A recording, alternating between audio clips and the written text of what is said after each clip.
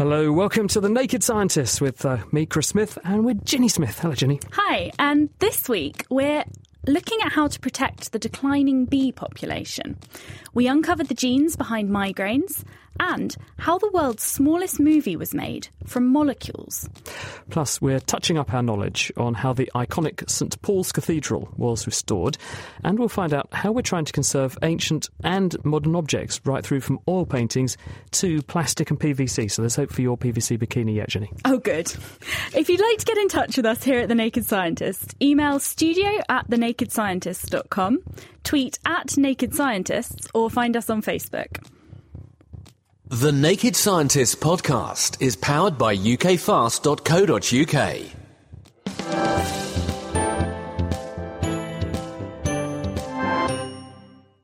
And joining Ginny and me for a look at what is making science news headlines this week are Laura Howes, she's from Chemistry World magazine, David Weston, who's a neuroscientist at Cambridge University, Laurie Winklis, who's from the National Physical Laboratory, and Dan Cleary, he's the deputy news editor for Science magazine.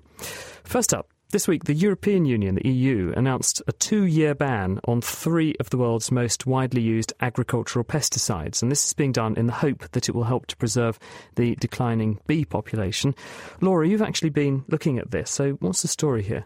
So since about 2006, the number of bees has been declining quite worryingly. And that's a problem not just for people who like honey, but also for agriculture generally, because bees are pollinators.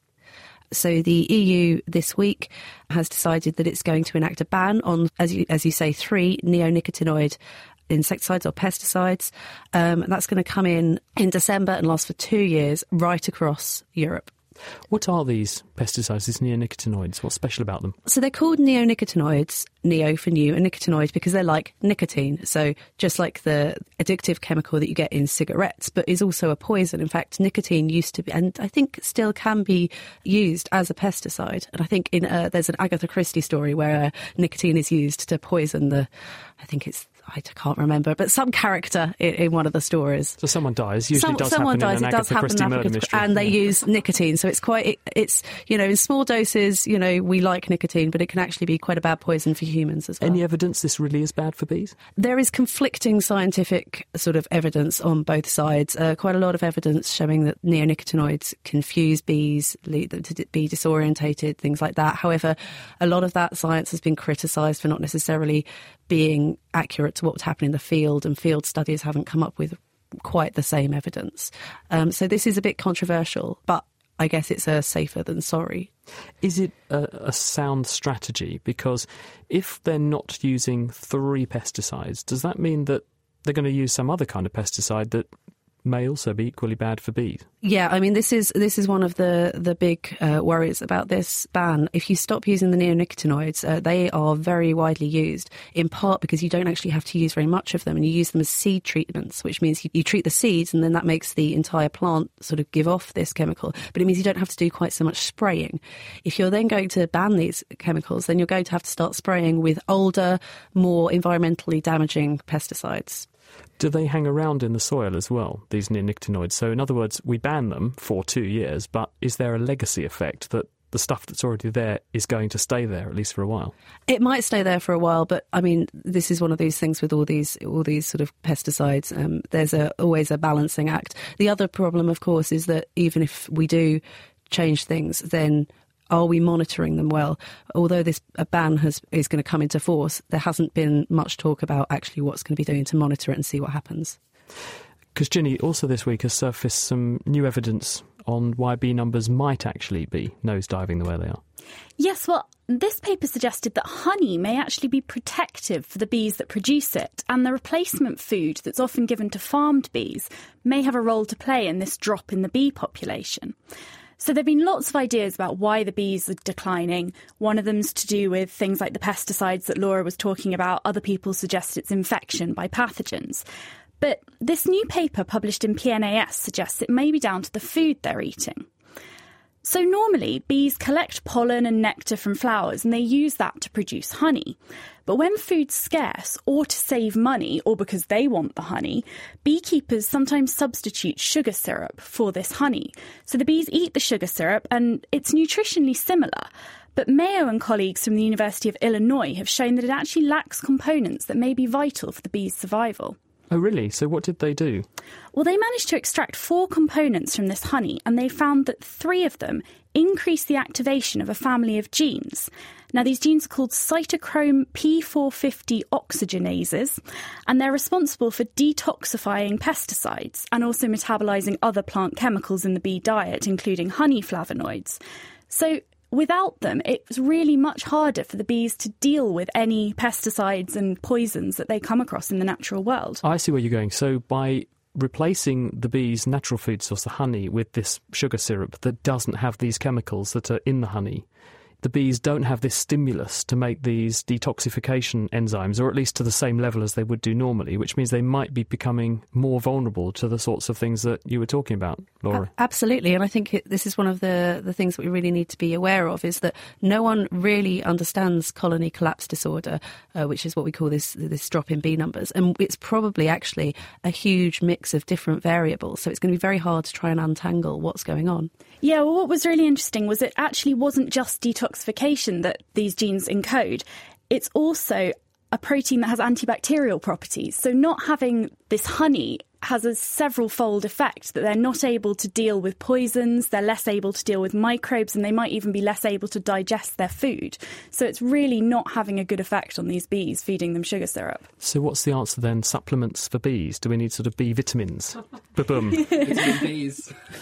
Well, possibly. I mean, if we are going to keep taking their honey, we need to at least make sure that they have these compounds, these components that make them produce the chemicals to deal with anything that we're putting into the environment that they can't otherwise deal with. So headache for bees. You've been looking at headaches, though, David, of a different kind, migraines. I have. So this week, a paper was published that gives us a link into the genetic cause for migraines. So a group of scientists working at the University of California in San Francisco have recently just published their data indicating that migraines could be the result of maybe just 1 or 2 single mutations in a particular gene. And this gene was initially characterised in a couple of different families around the world. And they were particularly interesting because these families suffered from severe migraines, but they also suffered from a different type of disorder called familial advanced sleep phase syndrome. And this is a sleep disorder where people are very sleepy early in the evening and they have insomnia in the early morning. So they seem to be suffering from 2 different problems. And these families in question had a mutation in a gene called casein kinase 1 delta, or CK1 delta. And this seems to be the result of, this mutation seems to be causing both of these conditions. Do we know what the gene is doing in these people to produce both the changes to their body clock, so they have this funny evening sleepiness and getting up too early, but also this preponderance to get migraines? Yeah, so there's increasing evidence about the role that this gene plays interacting with body clocks. So it seems to interact with several proteins that kind of regulate the body's ability to keep time. But the main aim of this paper was to look into the migraine issue. And they found that when they sort of introduced this mutation into mice, they could mimic some of the effects of human migraines. So the animals that they tested were more sensitive to heat and touch, and this is a model for kind of the sensory sensitivity that you get with migraines. They also suffered from this phenomenon called cortical spreading depression, which is this kind of excitatory wave of impulses firing in the brain, which is quite a characteristic feature of human migraines. So it's interesting that just by fluke, these people who happen to have this funny disturbance to their sleep-wake cycle happen to also have migraines. The two are connected by this gene, but the gene is doing 2 different things in 2 different conditions here. Does it provide any insights, though, as to how we might be able to help people who have migraines or treat them better in future or prevent them getting migraines? Yeah, so the really great thing from this study is that identifying a gene that really gives the symptoms of migraine, or a mutation to this gene, allows us to unlock some of the molecular details. So the paper has identified that this gene is involved in how astrocytes, particular types of brain cells, link activity in the brain to how blood vessels constrict and dilate. And the dilation of blood vessels in the brain is believed to be one of the major features of migraines. So if we can work out how we can target this gene or maybe enhance its function, then maybe we can try to treat people with migraines. Thanks, David. That would be great news if we can find a cure or a treatment for migraines. But Laurie, you've been looking at news about a new filter which might help clean up oil spills. Yeah, exactly. We all saw these images of the Deepwater Horizon oil spill in 2010, and that really highlighted the need for new ways to filter and clean water. And a solution may be in hand from a group at Deakin University in Australia. They've just reported in this week's Nature Communications that they've developed a porous boron nitride nanopowder, which is actually capable of soaking up to, well, actually over 30 times its own weight in oils, organic solvents and dyes. So some of the real issues around pollution within our water streams. So why boron nitrate? What is it? What's special about it? So boron nitride is first of all, it's quite cheap to produce, and unfortunately that is a big consideration. The other thing about it is that many of the existing kind of filtering materials are based on carbon. So they're based on small-scale carbon structures because they're good at absorbing, they have good absorbing properties, and they have a large surface area over which to absorb these chemicals. But if we're talking about graphene, you're talking about a huge cost.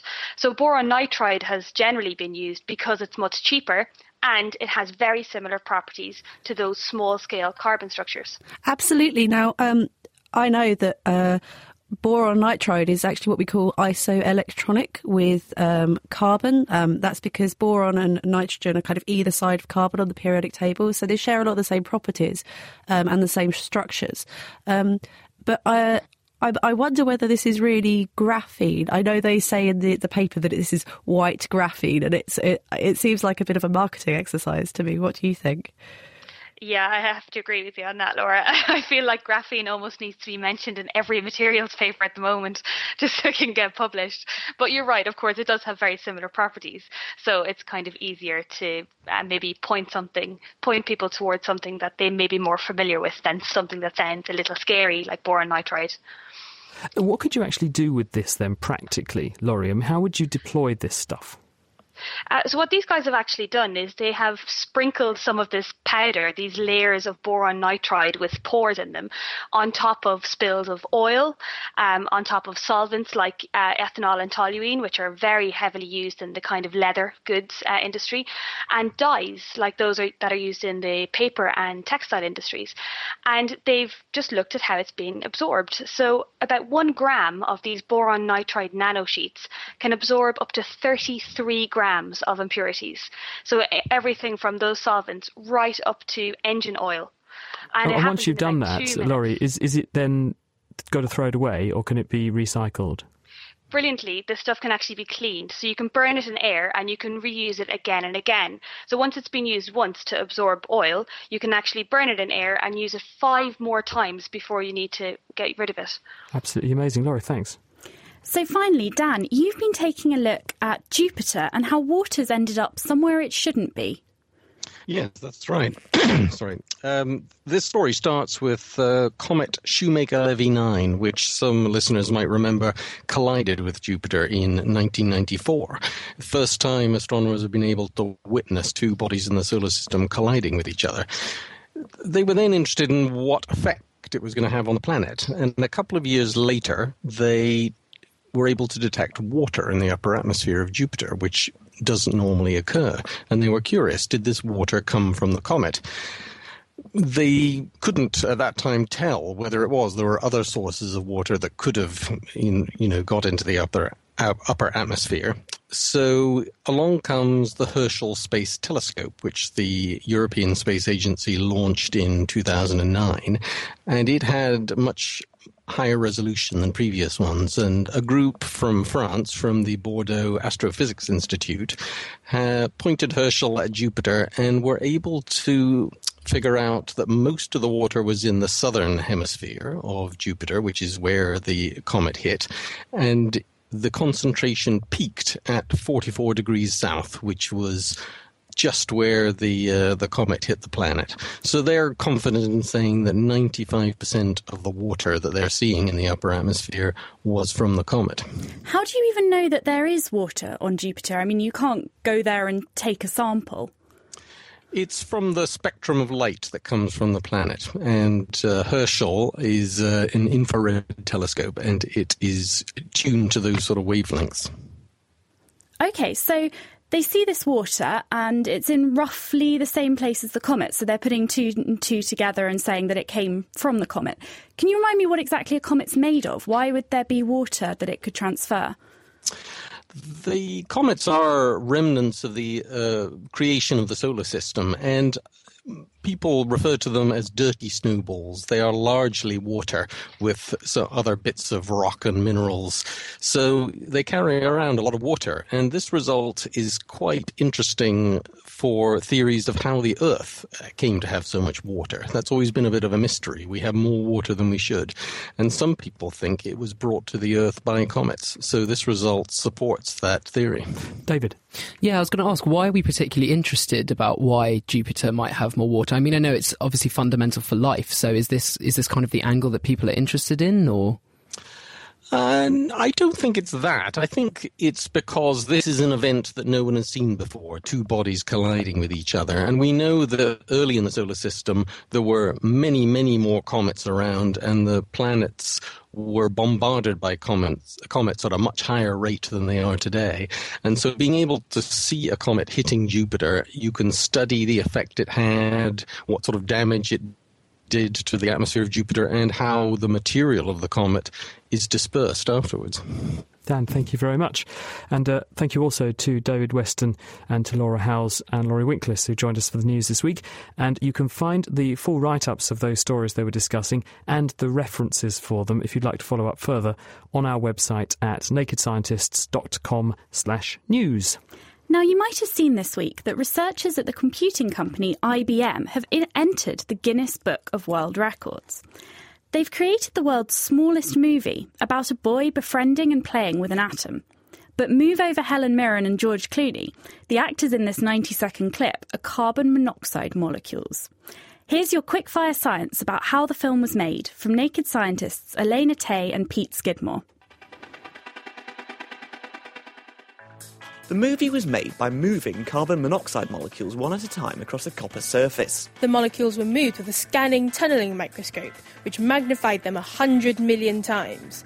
That's the equivalent of making an orange look the size of the Earth. Scanning tunnelling microscopes have a needle tip 1 atom wide, which can be very delicately controlled to scan the surface of an object. If the needle moves close enough to a molecule, the molecule will stick to it because of the same force which makes geckos stick to walls, the Van der Waals force. The molecule can then be dragged around to any location that the researchers choose. During this process, the molecules were kept at minus 260 degrees centigrade to make sure they stayed still and didn't vibrate due to heat. Once moved, the molecules stayed in their new position because they formed chemical bonds with the copper atoms in the surface underneath. The scientists then took an image of the molecules, which made up each frame of the film. 4 scientists worked for 2 weeks to make the 90-second video. Researchers hope that in the future, laying out atoms and molecules in different configurations can be used to store data more compactly. This will work by using the molecules to replace the zeros and ones in computer data.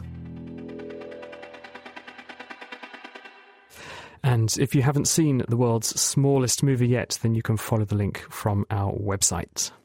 You're listening to The Naked Scientists with me, Ginny Smith, and with Chris Smith. In the last month, we've been hearing more and more warnings about the dangers of antibiotic resistance in bacteria. The UK's Chief Medical Officer, Dame Sally Davies, even warned that within 20 years, people could be dying from routine surgery as a result. But this week, a paper in PLOS ONE revealed how a substance found in human breast milk can make antibiotic-resistant strains sensitive to those drugs once again. And to find out more about this, we're joined by Anders Håkansson from the University at Buffalo at the State University of New York. Hello, Anders. Hi. Nice to be with you. And you. So tell us, first of all, what is this protein that you've discovered? What's it doing and where is it? Well, so the protein we've discovered is present in human breast milk, and is essentially a complex between alpha-lactalbumin, which is the most common protein in human milk, and when it attaches itself to a fatty acid, which is also prevalent in human milk, called oleic acid, a complex is made that has this activity that it can sensitize antimicrobial resistant strains of bacteria to the antibiotics that they are resistant to. So, in some way, it renders bugs that can normally grow with impunity in the presence of an antibiotic compound as sensitive again. How is it doing that? Well, So what we know at this point is that we know that our protein is acting directly on the membrane. It binds to a pump that normally extrudes hydrogen ions. And all cells, both our cells in the body and bacteria, have a tendency to keep different concentrations of ions on either side of the membrane. And by attacking this pump, suddenly the concentrations cannot be kept up differently on each side. And when that happens, suddenly all the other ion concentrations are kind of messed up. And we get calcium and other types of ions coming into the cell that suddenly destabilizes the bacteria to the degree that suddenly now antibiotics can reach their target much more effectively. But if you take penicillin, for example, yes. A lot of bacteria that are resistant to that make an enzyme that binds the penicillin molecule and stops it working. So how would this process resensitize bugs to penicillin? That is a very good question. So what we have done at this point is we have looked at methicillin-resistant and also actually penicillin-resistant bacteria. But most of the bacteria we've looked at are more penicillin-resistant based on their ability to change their penicillin-binding proteins on the outside rather than the enzymatic activity. So but the bacteria that do have the enzyme, what seems to be happening when we add our hamlet protein is that messing around with the ion concentrations renders the bacteria enabled to make energy. And most of these enzymes requires energy to act properly. And the other thing that seems to be happening is that the cell wall structures are changing to the degree that antibiotics have an easier way to get access to them, even though there are enzymes around that can cleave the penicillins. So would this effect be active against a broad class of bacteria, or will it only work against some bacteria? So at this point, we have quite good evidence that it will work against a number of different species of bacteria. So the paper that is just published was talking mostly about methicillin-resistant Staphylococcus aureus because we wanted to make a case with a bacterium that is a big clinical problem. But we've also tested E. coli. We've tested and a number of both gram-positive and gram-negative bacteria that are kind of common in clinical situations and where antibiotic resistance is a big problem. And it seems to be working on all of those. Which is very good news. So how would you see this actually being deployed? It's a protein, so you couldn't just swallow this as a pill. No, that's right. So if we were to swallow it, it would probably be, it's not really degraded very well, but it's not absorbed very well from the gut. So the way I foresee it at this point is that what we're pursuing at the moment is mostly topical application. So with staphylococci, we have wound infections and we have pneumonia where we can do inhalation rather than eating a pill. We also have, we could go into vancomycin-resistant enterococci or Clostridia, which also are gastrointestinal infections. And in that case, you can actually eat the protein together with the antibiotics and get an effect on the mucosal surface because this is not inside the body and in the bloodstream. Is it safe and well tolerated? Yes, as it's a human breast milk protein, infants are drinking it daily, and we have tested this at very high concentrations, both in animal models as well as in humans, actually, and we don't see any side effects whatsoever. So is there not a way of making the human body make its own hamlet protein so that you don't have to give it, you could just turn on the ability of the body to make it itself? Well, the only problem is that this is only produced during lactation, so it's only produced in human milk. So there's no other cells that are actually producing it. So you have to, the other option would be to drink breast milk rather than making synthetic protein. And that might actually work well as well. Anders, we'll have to leave it there, but thank you for joining us. That's Anders Harkinson from the University at Buffalo at the State University of New York. Thank you very much. If you'd like to get in touch with any questions or comments, please email studio@thenakedscientist.com, tweet @nakedscientists, or find us on Facebook. The conservation and restoration of great art once relied only on a good eye and talent with a paintbrush. Now, though, scientists and art conservationists are working together to develop new techniques to preserve our cultural heritage. Later in the show, we'll be investigating the conservation of oil paintings, as well as modern materials like plastics, and that's where Ginny's PVC bikini comes in. But first, in 2011, one of the most iconic buildings in the UK, that's St Paul's Cathedral, completed a 15-year, £40 million restoration project to remove centuries of London grime from its walls. State-of-the-art techniques were required to restore the building to its former glory. And to find out more, we're joined in the studio by Oliver Carrow, who's the current surveyor of the fabric at St Paul's. Now, Oliver, buildings like St Paul's seem very permanent, but what actually happens to them over time? Well, they're made of stuff. They're made of stone and wood and metal, and all of this stuff in itself intrinsically has a lifespan to it. But it's in an environment, and the environment can intrude on how it behaves rather aggressively. And of course, there are many enemies to old buildings, but water is our main enemy. Dirt, another, and then there is the sort of the chemical soup of the environment generally and the atmosphere. But of course, we mustn't forget that people are a great enemy of buildings, and they get up to mischief, they damage, but they also damage with good intentions, and we have to watch out for that too. So what's St Paul's actually made of? Primarily Portland stone, but much else besides, and that's a long and complicated story, and many books have been written about it. What actually is Portland stone? Calcium carbonate. It's seashells settled and on the seabed, compressed and made into a lovely homogeneous matrix of a very enduring and very durable stone. But susceptible to acid attack. Very much susceptible to acid, and it's a great irony, of course, that St Paul's Cathedral was built and funded by a tax on coal coming into London, and that coal actually not only creates acid rain but soils the cathedral. And Christopher Wren, in his own day, had the cathedral cleaned because he recognised the damage caused by coal. How quickly does grime build up, and how thick is the stuff that gets deposited? Oh, well, that's an answer that science has to tell us. But one thing, old age is beautiful, and I think one mustn't sort of dodge away from that. We love things to look old, but there are incrustations on St Paul's Cathedral which are literally inches thick, and they are quite beautiful. And one mustn't ignore that. I mean, they are like frozen black waterfalls of grime, even like exquisite folded gossamer fabric. It is exquisite. Who would have thought that the dirt could be regarded as kind of an added value? Well, it doesn't sort of play on radio, but it is something that you have to see. So if water is bad for limestone, then how do you go about cleaning it?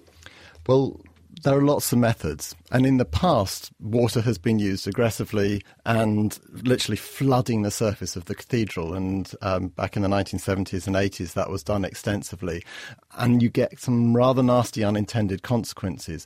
What we do now on the outside of the cathedral in the last programme that my predecessor Martin Stancliffe led heroically really for 25 years in fact, they used micro-abrasives, and very, very carefully, just slightly wet abrasives have been used. And then there are lots of other techniques besides. But you said that water was bad. Why was just washing it bad? Okay, what happens? Doesn't it happen every time it rains? Stone has a skin, just like you and I. And if you literally... if you sit in the bath and scrub yourself in water, actually it's not very comfortable if you do that for too long. So exfoliation, has its demerits. But stone doesn't regrow its skin like we do. So you can actually drive water through the surface of the stone. It loses its hardness, and that then leaves sort of soft material behind. But also what can happen is you get water into the joints of the stone, which goes into the core of the wall, and the middle of the wall is lots of rubble held together with lime mortar, and you don't know where it's going then. So you have to be very, very careful. So what kind of techniques can you use that don't involve water? Well, on the inside of the cathedral, we used a piece of chemistry, a really quite exotic piece of chemistry, and a material called artemundit, which is actually rubber, slightly alkaline rubber, that was sprayed onto the cathedral in a very special St. Paul's formulation. And that, again, it's very beautiful the way you do it, and it stinks. But you apply it on like a poultice. You leave it for just under 24 hours, and then you can peel it off, and you can literally see the dirt peel off. It's like this is just what you do in the beauty pile. I mean, not that I'm speaking from experience. Maybe you, Ginny, I don't know, but I've heard that people apply these things to their skin and then sort of peel them off, and all the kind of gunge comes with it. It's sort of similar. It's exactly like that, and there is a lovely analogy between sort of makeup and sort of health treatments and this process. But how I do think you know you're doing like no harm, though? I mean, that's the key thing, isn't it? I mean, you've said here it's critical to do no harm. So how do you know this isn't harming the stone? Well, just stretching the analogy with beauty treatments, you wouldn't do something to yourself if you knew it might do you harm. Well, people have breast implants all the time. I mean, to make a point, I mean, people do cosmetic things, and actually they do turn out to have a sting in the tail. And they're not reversible at the end of the day. And there's a sort of... We have to enter into this world, I think, firstly, with a sort of philosophical framework. And that, in a sense, is a branch of history of art. But I think most people will have heard of William Morris and the sort of basic intention that you don't go and muck around with old buildings because you lose something every time you do that. And in the more 20th and 21st century, we have sort of lots of charters, that international charters, the Borough Charter, the ICOMOS Charter. These are perhaps a bit obscure, but they sort of try and establish a philosophical framework of why we do things to old buildings. But when you buy, say, a touch-up kit for your car, it always says, try this on a small area first. Yes. Do you have a small area of St. Paul's that's your sort of test area when you come along with your latex mask and you think, I'll just try this here, and if it does make a bit of a mess, it's minimised the damage, rather than comprehensively doing a 40 million quid project all at once? Well, I think some of the sort of misadventures of the past we strenuously tried to avoid in this latest campaign by doing endless trials. And there are about 10 sets of trials, all carefully reported and examined by many experts and the people who give permission for these works, to establish that actually we do no harm. I think that has to be our first priority. But any intervention has some sort of long-term ramifications. So we keep an eye on things. And we also think it's very important to sort of keep records of what we did, because there's nothing worse than going back and saying, well, we think something happened here, but we don't know. And then you can't sort of track the impact of that. So is this sort of an ongoing project now with the latex cleaning? Is this something that you will then, a bit like the Forth Bridge, you're basically starting as soon as you finish, so you just keep on doing these peels to keep the surface clean? Or is this just something you're trying out? No, this is now being completed, and actually one of the very bold things that the cathedral did under Martin Stancliffe is they said, if we're going to do this clean, we've got to do it all. We can't leave the cathedral half clean. That would have been awful. Brilliant. Thanks, Oliver. That's fascinating. I'd never even thought about how you go about cleaning these buildings. I just completely passed me by. I thought it was a scrubbing brush and a bit of warm water. In the bath. Yeah. But you can actually visit a website which shows the difference that this restoration's made to St. Paul's, and you can follow a link from our website to find that. This is The Naked Scientists with Chris Smith and with me, Ginny Smith. If you have any questions about art conservation or any of the other topics we've been discussing in today's show, email us at studio@thenakedscientists.com, tweet @nakedscientists, or find us on Facebook. Buildings like St. Paul's can easily stand for centuries, but what about the fragile paint that goes onto campuses? Well, earlier this week, Ginny went to the Fitzwilliam Museum in Cambridge to meet Sally Woodcock, who's currently completing her PhD at the Hamilton Kerr Institute, to find out how oil paintings age.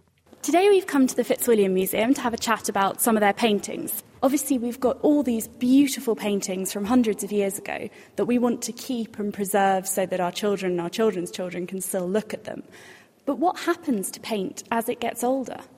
I think you can see here in the Fitzwilliam Museum, many of the paintings will tell you that story, because paint, as it dries, it changes, but then it also changes in relation to its environment, so it will respond to change. And so you've got paintings here in the museum that show overall patterns of ageing cracks, and then specific areas of drying cracks. And then I think we're looking at an Edward Lear at the moment here, the Temple of Apollo, which has fabulous concentric spider's webs of cracks where at some point in the distant past someone has bashed it, thought nothing of it, and then 20 or 30 years later this spectacular crack pattern propagates in the paint film. And those are permanent. They are part of the history of the painting.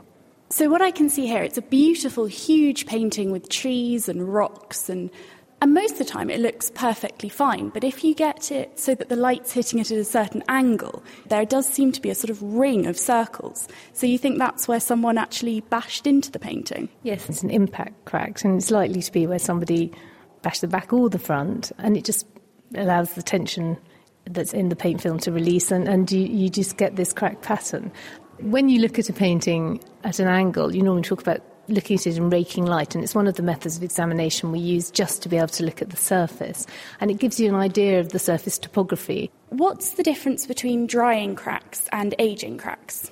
Superficially, you can see a difference because drying cracks occur when the paint film's very brittle, and therefore they're rather sharp, and they normally form an overall network, often over the whole painting. Sometimes they're more prominent in certain passages of paint, but they've got sharp, angular crack patterns, and they differ from drying cracks, which occur at a much earlier stage in the painting's aging, when the painting is drying and is still quite a flexible film, and they flow slightly, so they're often rather curved at the edges. They're quite often the actual aperture of the crack is rather wider, and they often make the surface look at worst like a crocodile handbag, and they again can't be treated because they are part of the original materials of the painting, even if it wasn't the artist's intention ever for it to look like that. So why do some of these paintings get lots of drying cracks, others get more aging cracks, and some look perfectly normal even after hundreds of years? Well, there are an awful lot of variants. One thing is the environment in which they're kept. If you keep a painting in a very stable environment, it will reach equilibrium with, even on paper, quite poor conditions. The reason for the drying cracks is really the materials they used, and it's often the proportion of dryers and drying oil, and also the layer structure. So the traditional way of painting is fat over lean. You want your lower layers to dry before you put your upper layers on. What you find is if you do it the other way round, the lower layers are still drying while the upper layer forms a film, and then you'll often find one pulls the other apart. So a very common reason why British 19th century and 18th century paintings cracked was the addition of asphaltum or bitumen, which doesn't dry. And it was so common in British paintings of that period, it's known as craquelé anglais by the French rather rudely, but actually their paintings aren't quite as bad as ours. And you find it in British and American pictures of this period. Is that the same stuff that they use for pavements? Not quite, but it is a refined tar product, and it's also in Egyptian mummies. They used asphaltum and things for the mummification process, and a pigment was made from mummified corpses in the 19th century, known as mummy brown, a very odd use of archaeological artefacts. And when Edward Burne-Jones, the Victorian painter, found what his mummy contained, he insisted on giving it a burial in the garden because he was so horrified that it had body parts in it. So that's an odd use of a non-drying component. Can you tell me about what components go into making paint? Well, at the simplest form, it's a mixture of a medium and a pigment. And the medium will usually be with oil paintings, a drying oil, most commonly linseed. But then people started doing things with their linseed oil to try and change its handling properties and drying properties. So they added manganese or lead dryers to speed up the drying because it's quite a slow-drying film. Or they would do things like heat body it, stand it out in the sun, or boil it to pre-polymerise it, all to change the thickness of it and to change the drying components. So polymerisation is when you have a load of small molecules and then they combine to make one long molecule. So that often makes things more viscous. And in this case, you mentioned that they did this to help them have a nice texture to paint with. So I guess causing them to polymerise would make it a bit thicker and hopefully make it dry more quickly and make it nicer to work with. Other than cracking, what else can happen to a painting over time? Well, it can actually change in quite a few different ways. The pigments themselves can change. So sometimes they darken, more commonly they lose colour. So you'll see here at the Fitzwilliam Museum, they have a very celebrated collection of flower paintings. Quite a few of them have strangely blue-looking leaves because the yellow lake that was added to blue to make it green has disappeared. It's completely fugitive. And so what you're left is with just the blue component. So the tonal balance of the painting is completely changed. And that's normally as a result of light. And that's why the museum controls light below certain levels, both UV and lux, to try and make sure that actually that's not going to happen any more than it's happened already. You also find drying oils can become increasingly transparent. So some of the reason why sometimes you see things underneath that you weren't meant to see, like underdrawing, is the refractive index over time changes and you start to see things which once were covered. So you might see what are called pentimenti, where there are changes of mind.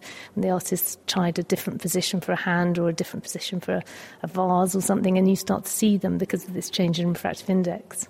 And refractive index is how the light's bent when it hits a different medium. So if it's bent a lot, you'll see something different to if it's only bent a little bit.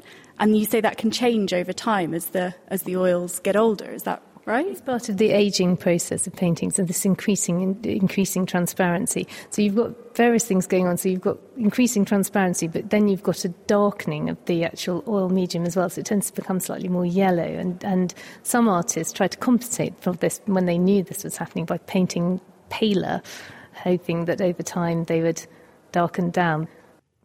Sally Woodcock from the Hamilton Kerr Institute in Cambridge. And you can hear a special follow-on podcast all about how painting restoration goes about and is undertaken on our website if you go to nakedscientists.com/specials. And still with us is Oliver Carrow, who's the surveyor of the fabric at St Paul's Cathedral.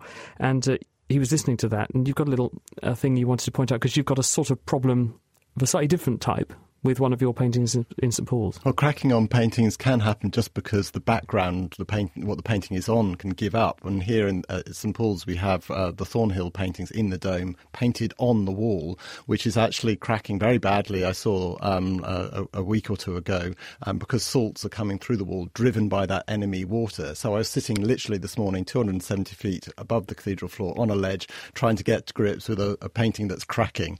Quite an anxious moment. Just for the reassurance of people who are aiming to see this one day, are you going to succeed? I mean, can you restore that? Yes, we will.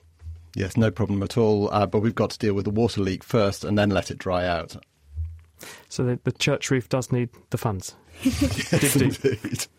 Now, it probably comes as no real surprise that 100-year-old oil paintings like those in the Fitzwilliam Museum might need conserving. But conservators are also finding that more modern materials like plastic are also degrading. And we're joined by Anita Quay, who's a lecturer in conservation science from the University of Glasgow. Hello, Anita. Hello, Chris. Hello, Ginny. So tell us, first of all, plastic conservation, is this just a modern problem? Well, it's quite interesting. It's been going on for about 30 or so years. In the late 80s, people were starting to notice that some plastics maybe weren't surviving quite as long as we might have expected them to. They were starting to do odd things. They were starting to crack up. They were starting to weep, which sounds a bit extreme, but they were giving out liquids. And so there's quite a concerted effort from that period on, and it's escalating now. More and more people internationally are collaborating to look into the chemical reasons to why these materials are starting to degrade. Because, of course, we're all brought up and told plastic's really bad because if it goes into landfill, it's going to last 1 million years before it breaks down and it soils the environment and these things last forever. But actually, that isn't true. And also, by the sound of it, what you're saying, there is a lot of it about that is in need of preserving because it became so ubiquitous and people don't regard it as very important. Absolutely. Plastics have had an absolutely fascinating and perhaps quite a remarkably long history behind them. I think most people maybe think of plastics being things like PVC, which you might associate with maybe like the 1940s and post-World War II chemical efforts from that. But it actually goes back a lot earlier. We're talking about the 1860s. We're talking about the period when arts and science really were coming together to create these new man-made materials. And the ironic thing behind that is that a lot of these early synthetic plastics, which were appearing in the Victorian period and becoming quite novel materials, were based on natural polymers. Things like cellulose and paper and in cotton were being chemically modified to create some of these early ones. People might have heard of celluloid, for example, which is cellulose nitrate. And then by the early 20th century, scientists were starting to take these plastics that you could mould, that you could make into films, and starting to make fibres from them. So the very first synthetic fibre was something called rayon, which people might be familiar with.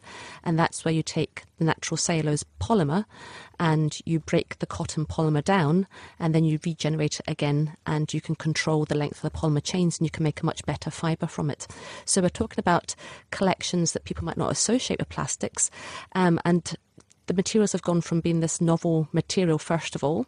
By the 1940s, they're becoming a very utilitarian and very much a futuristic, look what we can do, this is the future, guys, kind of material. To then by the time we get to the 1960s, and they start to get a slightly different kind of imagery behind them. They're disposable, they're not long-lasting.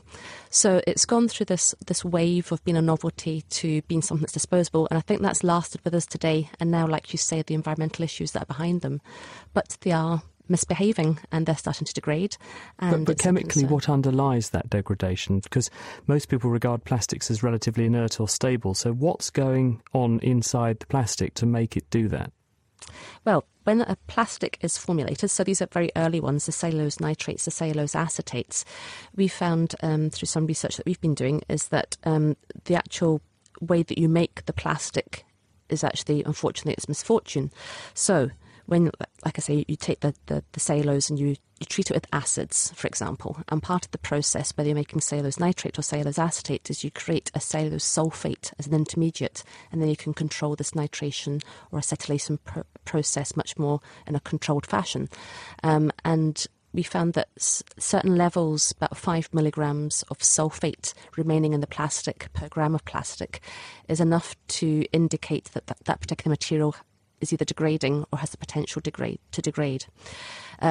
Then with things like the PVCs, for example, PVC, we might recognise it in our homes, in our window frames, for example. You can get UPVC window frames, and that's a very hard material. But manufacturers can add in plasticizers to make that into a PVC plastic bag, for example, which you might be familiar with as a carrier bag. So you can get these formulations where you're introducing chemicals into them, and over decades, over centuries, you're now starting to get these materials moving within the plastic. So PVCs, for example, nowadays, some of the old ones that are degrading, is because the plasticizer is moving through the plastic and appearing as this sticky liquid on the surface. Can we reverse these changes? Good question. I think if you ask a polymer scientist, the first thing that they normally respond to is, well, why don't you just coat everything? Why don't you try and reintroduce these plasticizers again? But I think Oliver mentioned actually about reversibility, something that when it comes to preservation of collections, we're trying to be as hands-off as possible. So we're trying to control environments, trying to control humidity and temperature, which has an impact on how these materials behave. But we're actually a little bit cautious nowadays about coating things or trying to change the material back. Certainly from a chemical point of view, once these degradation processes happen, you can't chemically change them back. The amount of energy that you need is very difficult to reintroduce. And from a conservation point of view, to start interfering with the material, starting to put another material onto it, can have devastating effects. And unfortunately, through textile conservation, we found that there was a great love of using soluble nylon as an adhesive for adhering support fabrics onto things like tapestries in the 1960s and 70s. And the nylon material at the time was very reversible and could take it back off again with a solvent, but nowadays it's polymerized and it's become hardened and it's almost irreversible to remove it. So there's a great deal of wariness about doing that kind of interventive treatment at the moment. So is it curtains, Anita, for some things that we have in our museums? Are we going to see them disappear because we just do not have the ability to preserve these plastics because they will inexorably degrade? Yes. I think we're getting to that point now, I think, where we're just faced with more and more things coming to our collections that we're having to make decisions, and it's a big, wide issue. Again, a mountain will be eroding, but very slowly. Some materials in our collections nowadays are doing similar changes, but they're happening over a much faster period than we can imagine. So we're going to have to start making some decisions about them, and unfortunately, I don't think we can be able to keep everything. Museums are constrained economically and have to think carefully about their collections too, but at conservation, we're doing our absolute best that we can in collaboration with scientists around the world. I've got an old Tesco bag from about the 1970s, which is still intact from my loft, compared with the one I had from about a month ago, which has already degraded and fallen apart. So I would treasure it. Thank you very much, Anita. Now, if you're trying to conserve your family heirlooms, we'd like to hear how you're going about it. You can let us know by emailing studio@thenakedscientist.com. You can tweet at Naked Scientists, or you can find us on Facebook. You're listening to The Naked Scientists with Ginny Smith and with me, Chris Smith. And finally, here's Hannah Critchlow with our rather dated question of the week. This week, we tease apart history to try and solve a puzzle that Neil and Babette MacDonald wrote in with. Historians and archaeologists talk about ancient artefacts or structures that are so many thousands of years old. How do they date these objects? Is it just from carbon dating? And did these ancient civilizations have some sort of time and date recording system in place then as well? So, how best to date ancient artefacts? For the answer, we turn to our very own resident expert, naked archaeologist, Diana O'Carroll. Well, the answer is a bit of both. Sometimes archaeologists make use of the dates recorded by these civilisations, but most of the time it's better to get a carbon date to check that these timeframes are accurate. When you have a king proclaiming that his ancestor ruled for 400 years, for example, it does happen, you'll want to check this out with other evidence. Now, archaeologists use a number of tools to put dates on things they find, and they tend to fall into two categories, absolute and relative. With relative dating, dig finds are placed in order, and that can be done using stratigraphy. Stratigraphy refers to the layers of earth or mineral deposits in which remains are found, and the deeper you go, the older the layer will be. Another relative dating technique uses typology. Humans tend to go through fashions in the many things they make. Whether it's pottery, road building, house construction or metal forging, we can usually identify what period the objects we find belong to. But this is only because we already have a back catalogue with which to compare them.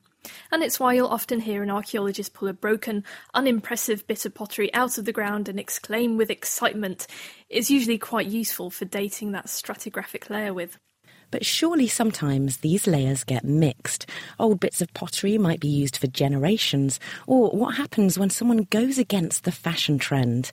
In this case, an absolute dating technique is required. Back to Diana. Carbon dating is probably the best known chemical technique, although there are others. When organisms such as people, animals, crops and trees are alive, they're continuously exchanging carbon with their environment, and there are two main types of carbon out there. The one we're interested in is carbon-14 because it's unstable. When an organism dies, that carbon-14 starts to decay at a measurable rate. All you need to do to work out when that organism died is to see how much carbon-14 is left in proportion to the other forms of carbon. So to sum up, the Mayan civilizations did have a calendar of their own, the one that was supposed to end last year, and sometimes they were kind enough to leave dates on carvings and inscriptions about their rulers. They didn't, however, leave dates for the minutiae of daily life, and that's when we need absolute dating. Thanks, Diana O'Carroll, for a trip through the dating world. And as Evan A.U. points out on the forum, there are other clever archaeological tricks, like optical dating, which examines when buried minerals were last exposed to daylight. Next, moving on to present-day city life, Jeremy Eaton wrote in with this. Do you have a stronger immune system if you live in a big city because you are surrounded by more people and their diseases? So, do city dwellers have a stronger immune system in the long term? Let us know your thoughts by posting on our Naked Scientists Facebook page. You can tweet at Naked Scientists. You can email studio@thenakedscientists.com, or you can join in a live debate on our forum, which is at nakedscientists.com/forum. Hannah Critchlow, and hopefully we'll all be in good health next week, living in a city as we do. That's it for this week. Thank you very much to our guest, Anders Harkinson, Oliver Caro and Anita Kwai, and thank you also to Ginny Smith for joining me. The production this week was by Kate Lamble, and next week we're going to be catching up on the emerging infections that bug us as we go around our daily business. Do join us on The Naked Scientist, which comes to you from Cambridge University, is supported by the Wellcome Trust and the EPSRC. My name's Chris Smith, and thank you very much for listening. Goodbye.